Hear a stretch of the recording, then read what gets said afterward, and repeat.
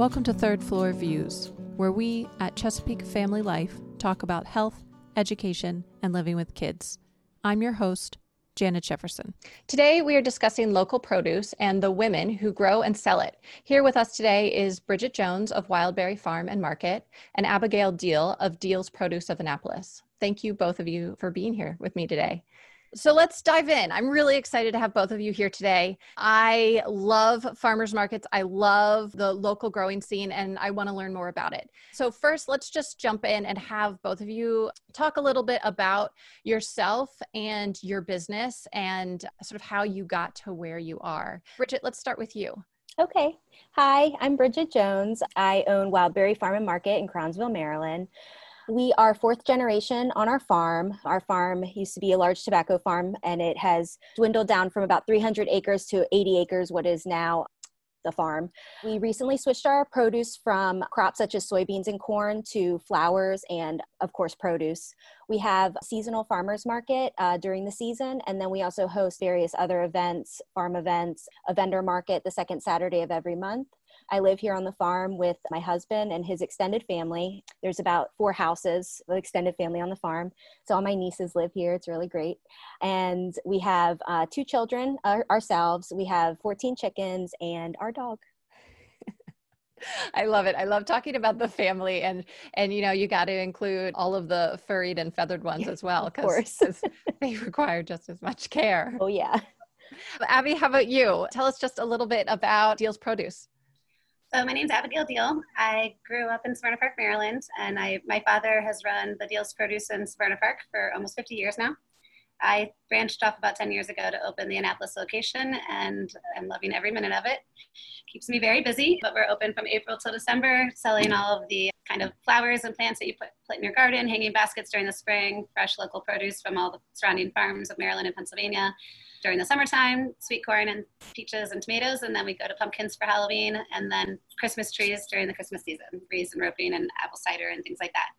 So it's been in my family. My whole family works in the business. My sister runs the Severna Park location, as my dad is semi-retired, but still involved, which is great for him. But yeah, it's a lot of fun, and this year more than ever is very needed. So it's good. Mm-hmm.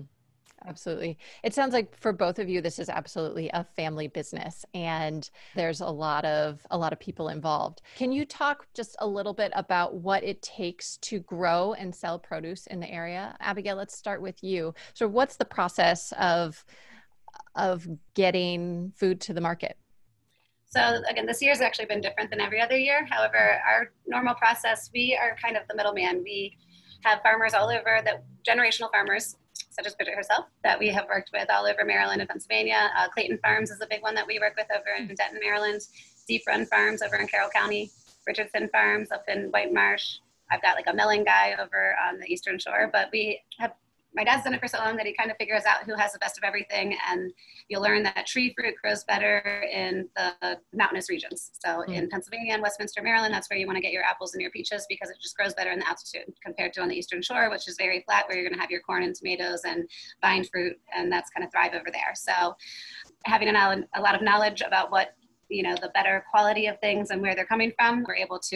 We've got truck drivers going every single day to go get produce picked, and we've got corn coming every single day, getting picked that morning. So, you know, it's as fresh as possible. And it's really, the difference is about getting things that are ripened on the vine, or tree ripened, or actually, you know, grown to be ripe, compared to picked green to save the shelf life, which is when you're going to ship it somewhere across country and things like that. So having this local fresh produce from farmers all around here, the quality's better, the price is better, and you're supporting local families and farmers that we need very much. So now Bridget can talk about how she actually grows it. Take it away, Bridget. Okay, so when the last person to classically farm our fields was Matt's grandfather. He passed away back in the 90s, and a farmer down the road was farming our fields for probably close to 25 to 30 years. He recently passed, and my husband, who actually has a career in the marine industry doing yacht restoration, and I decided to take over the farm and the farming operations so that we could keep our land agricultural. So aside from the normal planting, harvesting, all that sort of thing, it does take a lot of grit and determination, especially for us. This is more of, I call it our weekend job, but I'm the one doing it during the week with now our kids too, because, you know, we're homeschooling, and it's very rewarding, but it's very hard labor intensive work. You know, we have had some pest problems this year with the amount of development in our area, whereas this used to be entirely farmland on our road. It's a lot of neighborhoods now. So the deer really get pushed to the local farms. They don't really have anywhere to go. So, you know, trying to keep up with, I call it diversifying your farm to the 21st century. You really have to think of other ways to create revenue, not just planting and growing, but also farm events, local community, and really showing people not only what it takes to run a farm and grow food and produce and, you know, raise chickens or whatever, you know, your farm may be. It also, like Abigail was saying, is really important for our community. It's better food, it's higher quality, and the prices are better. So if we can really sustain our agriculture here and keep our farm agricultural, that's, at the end of the day, that's my dream. Yeah, absolutely. Something I immediately noticed with what both of you said is how much both of you are really also ecologists. And so my background is actually as an environmental scientist, and I'm a former classroom teacher and would be teaching ecology to kids. And I hear from both of you, you know, whether that's you, Abigail, talking about like, oh, I noticed that any sort of fruit I really want to be getting from the mountainous regions, or, you know, corn and tomatoes are coming from, you know, flatter areas, you know, and being aware of the role that geology plays into this, or looking at habitat fragmentation and that role that that plays on your farm, Bridget, and how both of you are so connected to the land and the ecosystem. And I think that right now people often forget the role that food plays in the environment and in the ecosystem. So we'll jump into that a little bit down the conversation about how that works and what your relationship is with the environment. But it's something that immediately that I notice, and I think it's really interesting. I've got a comment on that when we get to it later. Yeah, definitely. I can't wait. So let's also talk about, and both of you mentioned this as well, as the role of not only are you farmers, but really you're also small business owners. And how has it been hard getting support from the community? What does that look like to be a small business owner in this area normally, but then maybe also right now? Bridget, let's start with you. Okay. So I actually have had a really great experience with our community. The greatest thing about this is that I've met people, especially at our markets, that I never would have met before, that are actually my neighbors, because there's so much space in between the houses here. We have a farm behind us and a farm next to us, and then there's some pretty spread out houses across the road. I hadn't really met our neighbors before, which sounds kind of crazy, but it's just, you know, we're not close, physically close. So I met a lot of really great people. I actually used to do social media and marketing in the Annapolis marine industry prior to, you know, starting the business on the farm. And so as far as like social media and everything, I feel like the community is just so welcoming. Our family is really supportive. And, you know, aside from anytime you deal with the public, and I'm sure Abigail can relate to this, you have like really, really great experiences. And then there's every so often just an experience that makes you want to pull your hair out. However, that's just what you're signing up for. But overall, everyone's just been really, really great. They've been supportive. They love coming up to the farm. I feel like it gives them kind of a sense of peace. I know that it does for me. It's like when you cross the driveway, you're just like, oh, it feels so good to be here. Like, it's open land and it's beautiful. And it just, I feel like it's a really needed thing, especially right now, those wide open spaces, and people are craving it.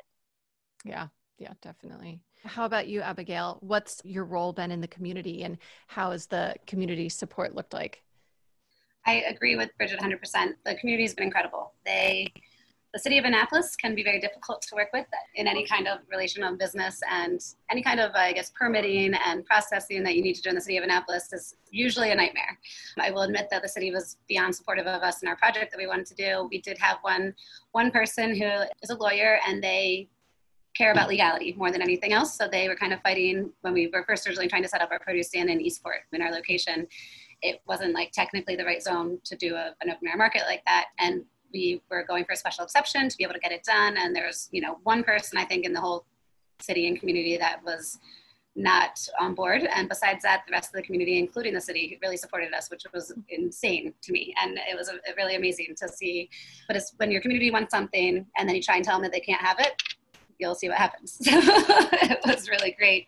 They stood up and like got very loud saying that they wanted us to be there. So they really fought for us to be able to really open up in the first place. So that was incredible. And we've had continued support since then. Now, social media, in my opinion, is another thing that is amazing in so many levels. I use it to market and advertise and post pictures of what we have available and things like that. But then you can have your one bad apple that wants to post something, negative about your business. And that can really be scary because, as much support as you have, a lot, one bad comment can go viral, and that's scary, and whether it's true or not. But I have been very fortunate that anytime we, think that we have something negative, maybe, which isn't often at all, but once in a while something happens, the amount of support that we get actually that backs it up is really incredible too. So I've overall been, very supported and a great experience on all levels. So. Mm-hmm. Fortunate here. So is that most of your promotion and marketing, is that through social media and then also word of mouth? Yeah, exactly. We've never really paid for advertising or done anything like that. I've learned in different industries how much advertising and marketing does matter, but I've been really fortunate with our produce market that it's all been all word of mouth. My dad's built such an amazing reputation from the Smyrna Park location that we didn't need to do a lot of advertising. And I'm sure that we could build more and do more, and we want to, and we're trying to grow as much as possible. But I also love the family feel, and growing too big is hard because I'm a control freak, and not being able to control everything is difficult for me.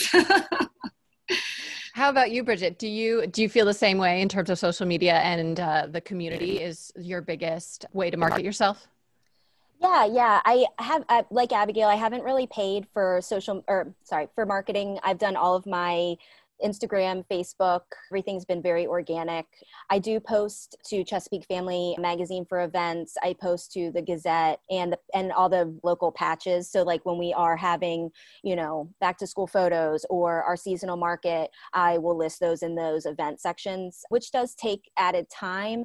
But having had a career prior to this, doing that, I kind of have a streamlined, process that I go through. So once a week, I do sit down and just go through everything that I need to do, plan everything out. And it kind of frees me up to be able to do, all the farming stuff during the week. Yeah, it's so there's so many prongs involved. One minute you're, doing marketing, and then the next you're in the field, and then, there are just so many aspects of it, of being, I think, a small business owner in particular, that are just so challenging. You have to. I think I literally change my outfit probably 3 times a day, depending on if I'm driving a truck to a farm, or if I have to run and get on a Zoom call, or if I have to, be in the office. It's multiple outfits a day. Yeah, a lot of laundry. Yes, exactly. But let's continue along this line of what it's like to be a small business owner. But let's dive into the fact that both of you are women and you're in this local community as female farmers. What sort of hoops have you had to jump through, or support you've had to find in places that maybe if you were a man, you wouldn't have had to have the same challenges? Bridget, let's start with you. So I actually haven't really run into this very much. My father-in-law, which had a produce stand back in the late 80s, early 90s, he's been so supportive.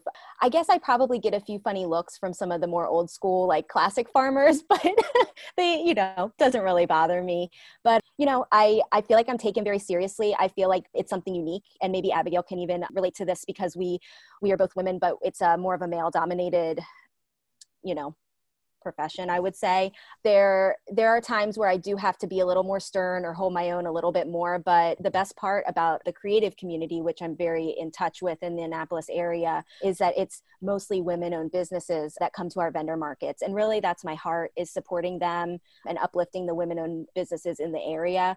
So other than, just a few funny glances here and there, I haven't really had much experience. Hopefully Abigail can speak a little bit more into this because it is very near and dear to my heart. But yeah, I haven't really had to, I guess maybe sometimes I'm a little bit of a, I don't want to say the word I want to say, but I'm a little bit harder around the edges than maybe most other, kind of need to be when you're running a farm. Yeah. Very much so. I agree with Bridget, hands down. And I think in this industry, I agree with you that it's very male dominated, but I almost think that as long as you're willing to do the work, they're happy to see women involved, if you showed up, to go pick up your produce and didn't want to break your nail and weren't willing to load the truck, then they would be frustrated with you. But if you show up there and are willing to work the pallet jack and throw in and help out, then they actually have a lot of respect for us. It's really exciting to gain that level of respect and have them treat you well, and I do think that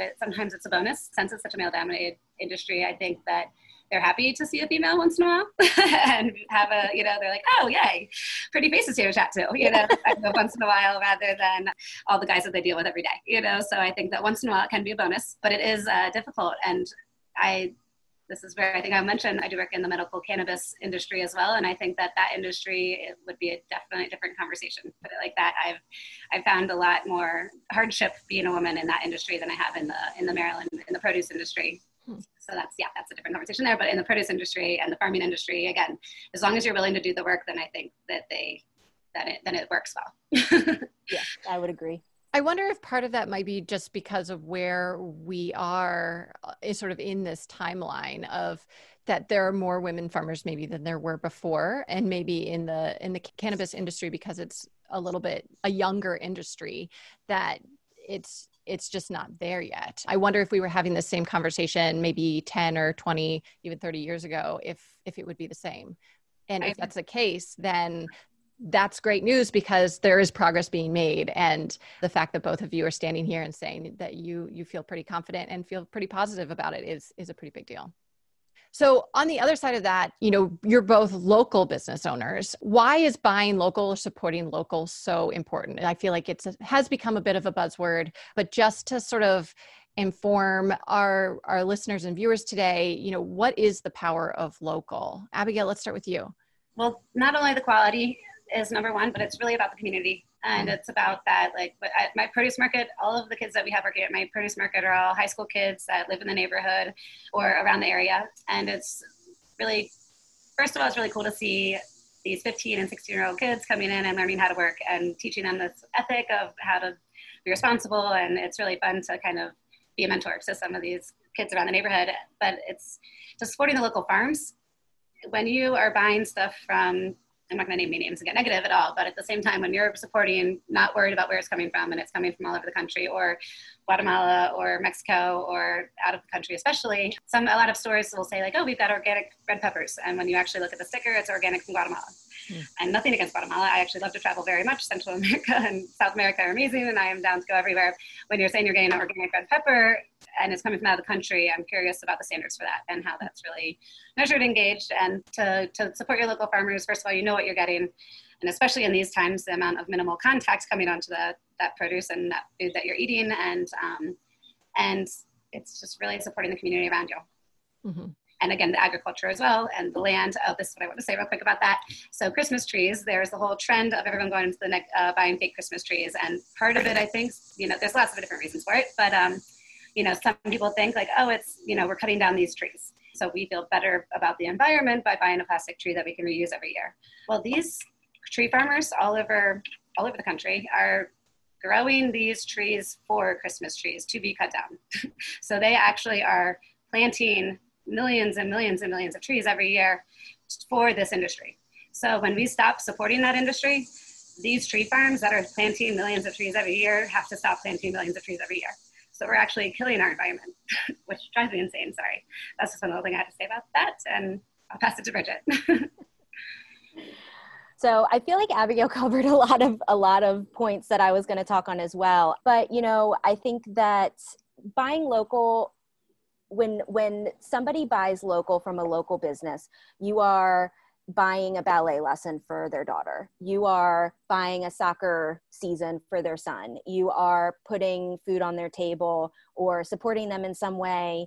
Whereas, like Abigail mentioned, if you are buying from a large corporation, even out of the country, or, within the United States, large corporation, you don't necessarily know where that money is going. But when you buy local, you know exactly the family that you are supporting. So when you buy, a tomato from us, that's going into our family. It goes from the market to us and our farm. And, we have equipment, we have kids, we have animals, and all those things cost money.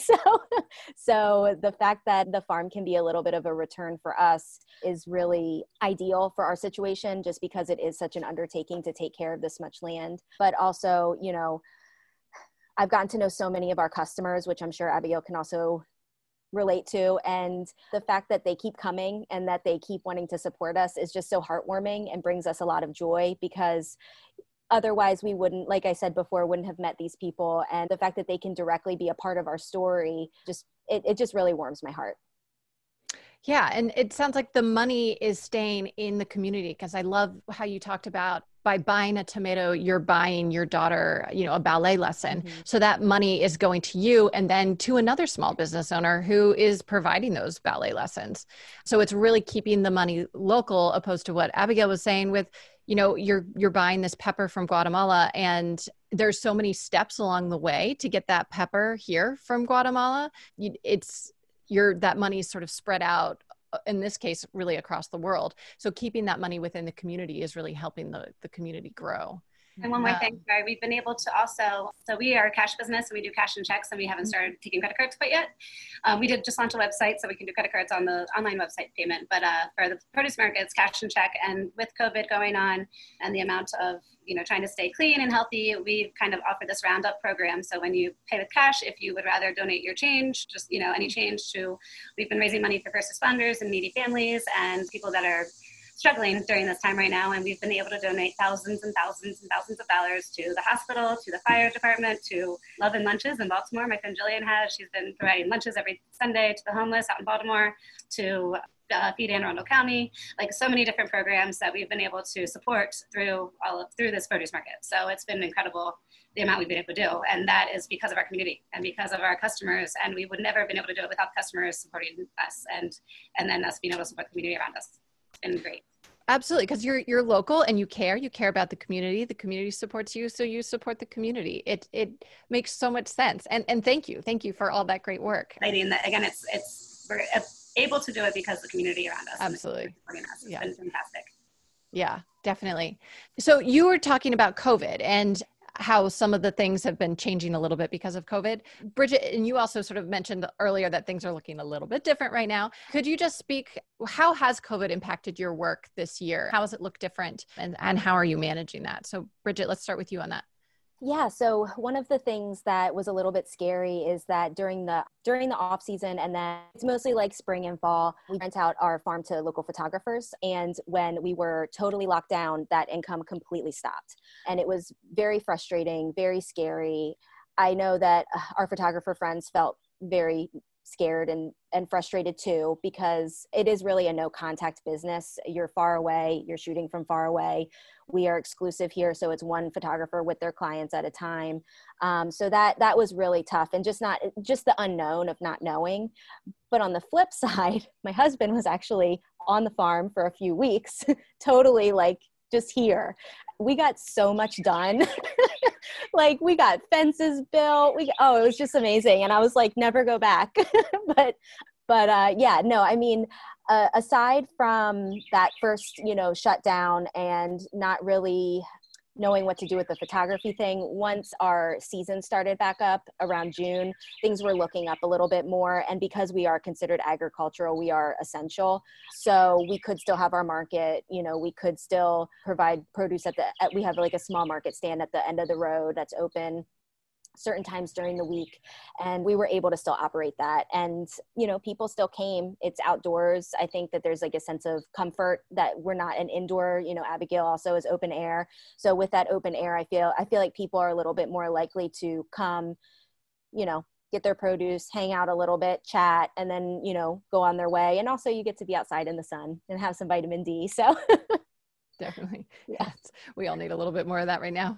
How about you, Abigail? How's COVID impacted your work? It sounds like maybe credit cards are in your future. Yes, I do believe so. Unfortunately, I tried to fight it as long as I could, but I think we're going to be happening soon. No, like Bridget said, though, it's been very interesting this year. We have been deemed essential. And I think that being an outdoor market is game changing. And I think that's what really has been amazing for us this season is that people don't want to go inside anywhere.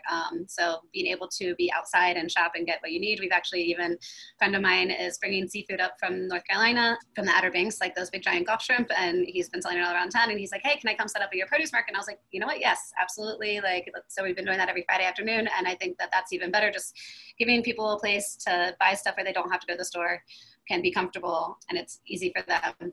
And again, we just launched a website that offers local delivery. So for the people that don't want to go out right now, we can just deliver to your home to make it easier for people. Just trying to do everything that we can to make people feel more comfortable, stay as safe as possible. It's been a scary time being responsible for so many people, not only your employees, but feeling responsible for your customers, to make sure that everybody is in a safe space right now is very stressful and that's my biggest stress right now, is just people's safety. And I want to make sure that everybody's safe, and I feel very responsible for that. So that's been very stressful. But again, the demand for produce this season has been incredible. We've had more support this year than we've ever had. And in the previous years when people would come in and shop, and they'd always be happy about everything, but you'd always hear comments here or there, like just little complaints about this, or how hot the weather is, or this or that, or just anything. And now anybody that comes through, comes walking in, they're like, it's so great out here. Thank you so much for being here. It's just a positive tone with almost everybody now. You very rarely have that negative person, and really the only negative comments you ever hear anymore are about the masks, in my opinion, like from customers coming in saying, oh, I have to wear a mask here outside too. And I say, yes, I appreciate it. And they do. And that's the biggest, negative comment we hear, which everyone understands and puts it on and deals with it. So it's good, but we've been very fortunate. Yeah, it is. It's good. I think we need that space. We need that space to be able to interact with people in some way. So we talked about it briefly several times, but I want to make sure we explicitly come back to it, is your role in the environment as a farmer. How do you see yourself in that connection between you and the land, or you and the environment? Abigail, you already talked a little bit briefly about Christmas trees and growing them. And I think that's a really important point to bring up. So how do you see yourself and your connection between being a farmer and working with produce and the environment? I am beyond passionate, slightly crazily. I'm very passionate about what I do, and I love every minute of it. I work way too much every day, pretty much, but I love what I do, so I don't feel like I'm always working. But I think I've always been a big hippie at heart. And you can see I get very emotional when I talk about the Christmas tree situation, because it just drives me insane that people don't understand. And that's all it is. It's lack of knowledge, and people not understanding that this is actually something that is good for our environment instead of negative. So just educating people. And I constantly try to do that as much as I possibly can. And I mean, I don't know. Things have changed. This world is crazy right now. The amount that the world has healed itself over the past, 6 months, with things being slowed down, is really amazing to see that we can control things that we're doing to the planet. And I am very lucky and happy that I work in a space that allows me to benefit, that I get to help people, and that I get to help the environment, and that I get to support all these local farmers. And I feel very like what I do matters a lot. And I'm thankful and appreciative that I have that to focus on. Definitely. What about you, Bridget? What is your role as being a farmer and your relationship with the environment? I can really relate to a lot of what Abigail was saying. What I like to call us, us on the farm, is that we are stewards of the land. And so our job is to not put any unnecessary strain on the land. We want our fields to be healthy. We don't want runoff from our fields. One of the things that I am kind of passionate about is, and maybe I'm a little bit of a hippie at heart too, Abigail, is the rise of no-till farming. And essentially what you are doing is you are dousing the fields in herbicides, essentially Roundup, and then planting over top of that. And so you're planting an entire field of food in pesticides, herbicides, those types of things. And that just doesn't sit right with me, to be quite honest with you. We tend to be a little bit more old school here. It's harder. It's harder to grow organic. The weeds are insane, but we are committed to being as healthy and chemical free as possible. If I wouldn't feed it to my kids, I wouldn't feed it to you. So when you are buying from us, you are buying from somebody or a family that's very, very passionate about the food that they are providing you. The produce and the product is literally from our hearts. We are the only person to have touched it. and it is going directly to you.